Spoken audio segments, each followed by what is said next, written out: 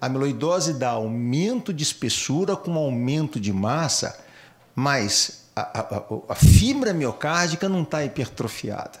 Então, é a primeira ideia que a gente tem que ter. Entra num diagnóstico diferencial das hipertrofias, porque se parece com uma hipertrofia.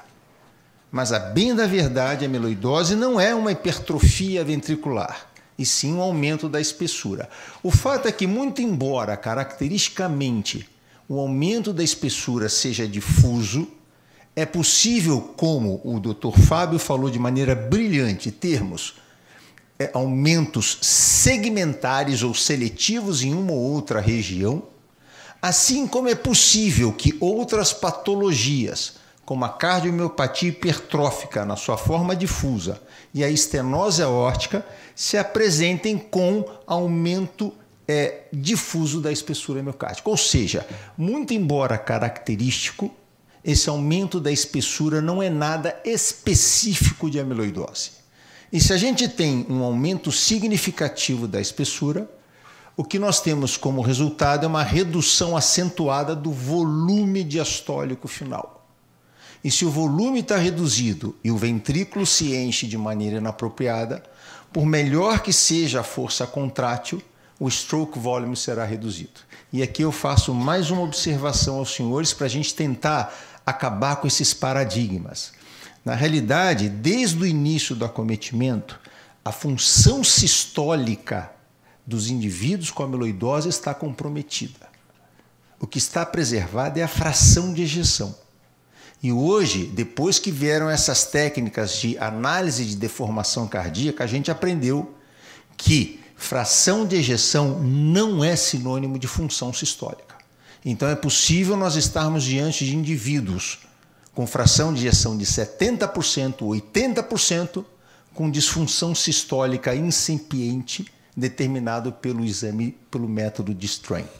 Então é um outro paradigma que a gente tem que tirar.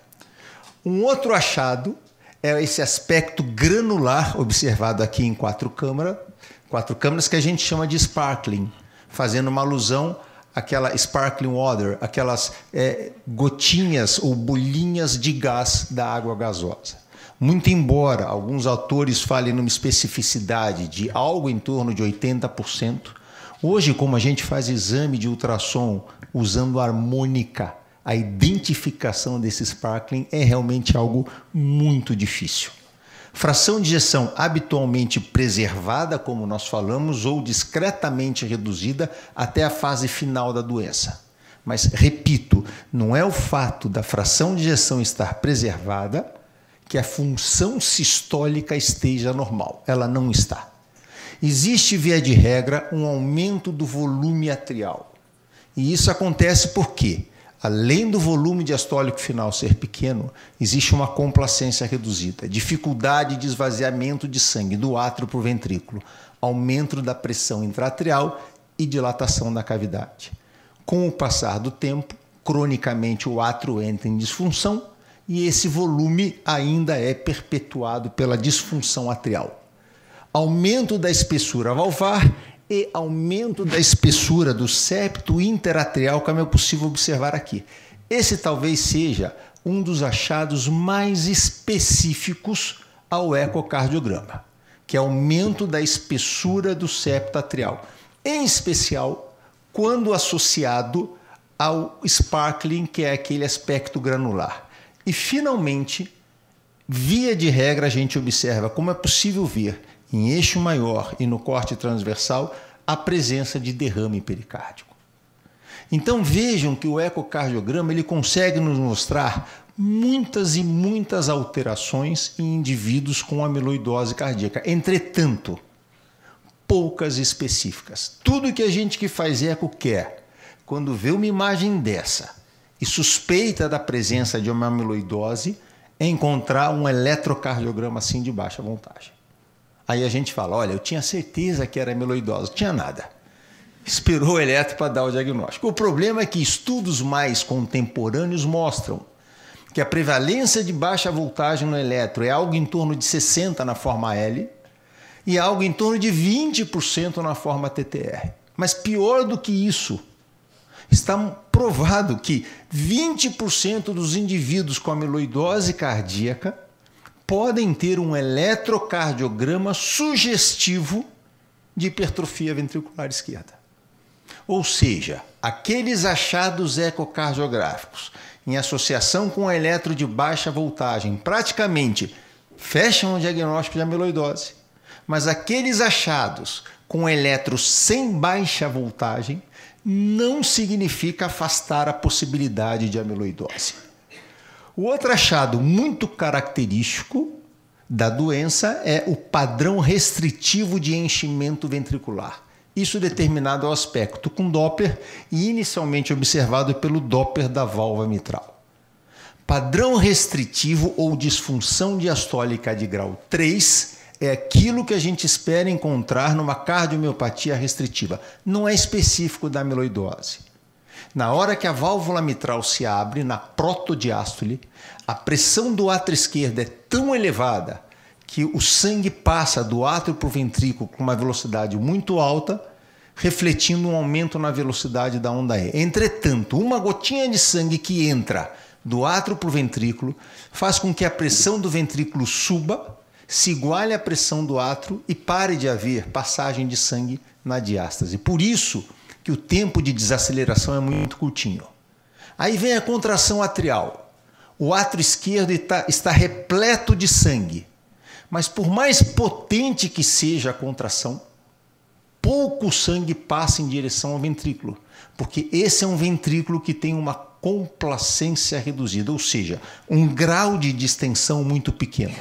E se passa pouco sangue do átrio para o ventrículo, a onda A fica pequenininha. E esse é o padrão típico de restrição ao enchimento ventricular, uma onda A pequena. Quando a gente faz o Doppler tecidual, a gente observa uma redução da velocidade de distensão inicial da fibra, ou seja, um relaxamento anormal. E nesses pacientes a relação E' habitualmente supera os 15, o valor de 15. Outro aspecto interessante é o Doppler das veias pulmonares, que nos mostrará não somente a elevação da pressão média do átrio esquerdo, como uma elevação da PD2 do VE. Então, naquele momento de contração atrial, se pouco sangue vai para o ventrículo, muito sangue volta para a veia pulmonar. E isso se expressa por um aumento na duração da onda A e na velocidade da onda A. E, obviamente, aumento da PD2, aumento da pressão média do átrio esquerdo ao longo do tempo, acaba ocasionando um aumento da pressão sistólica pulmonar, medido pelo grau de regurgitação de válvula tricúspide. Mais recentemente, vieram os estudos de deformação miocárdica, atualmente utilizando o speckle tracking ou mesmo a ecocardiografia tridimensional. Esses estudos de strain nos mostram que, muito embora visualmente nós tenhamos uma ideia de uma função sistólica preservada, nós já possamos ter um grau de deformação miocárdica reduzida. Quando a deformação está normal, ela se apresenta nessa imagem que nós chamamos de bullseye, de uma forma vermelha. Quando existe paciente como esse, com amiloidose cardíaca, aumento significativo da espessura miocárdica, a deformação miocárdica, mesmo com fração de ejeção alta, já está comprometida. E o interessante é que essa deformação está comprometida na porção média e na porção basal das paredes, poupando a ponta. E como ela poupa a ponta, existe o termo apical sparing. Sparing de spare, spare é poupar. Então, isso nada mais significa do que um acometimento miocárdico que poupa a ponta. Daí vem esse termo apical sparing. Alguns colegas preferem usar o termo cherry on top, que significaria a cereja no topo ou na superfície do bolo. O fato é que esse apical sparing, por mais específico que seja, ele está presente em somente 35% dos pacientes. Portanto, a sua ausência, de maneira alguma, afasta a possibilidade de amiloidose cardíaca. Recentemente, um grupo da Bélgica, liderado por Pagorelias, fez um estudo onde ele mostra a grande acurácia da relação fração de ejeção dividido pelo strain para conseguir diferenciar achados de amiloidose cardíaca da cardiomiopatia hipertrófica na sua forma concêntrica.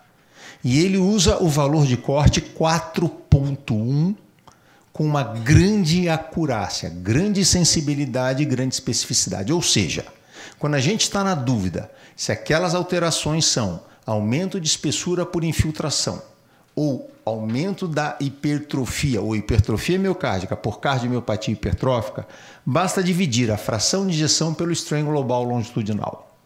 Valores de 4.1 ou mais apontam para um processo infiltrativo da amiloidose cardíaca. E, finalmente, o strain também tem sido não só utilizado para fins diagnósticos, mas para fins de acompanhamento dos pacientes. Vejam, nesse caso, é um portador de amiloidose cardíaca na sua forma de cadeia leve. Somente essa regiãozinha da ponta está poupada, todo o resto comprometido, e à medida que existem benefícios do tratamento com a quimioterapia, existe uma melhora da deformação cada vez maior. Então eu concluo essa apresentação para os senhores dizendo o seguinte: são numerosos os achados ecocardiográficos no envolvimento cardíaco da amiloidose. Entretanto, a grande maioria dos achados, por mais característico que seja, é inespecífico. Exceção feita ao apical sparing e aumento da espessura do septo atrial. Portanto, tão maior a quantidade dos achados ao ecocardiograma, tão mais provável será a presença de amiloidose cardíaca. Obrigado a todo mundo pela atenção.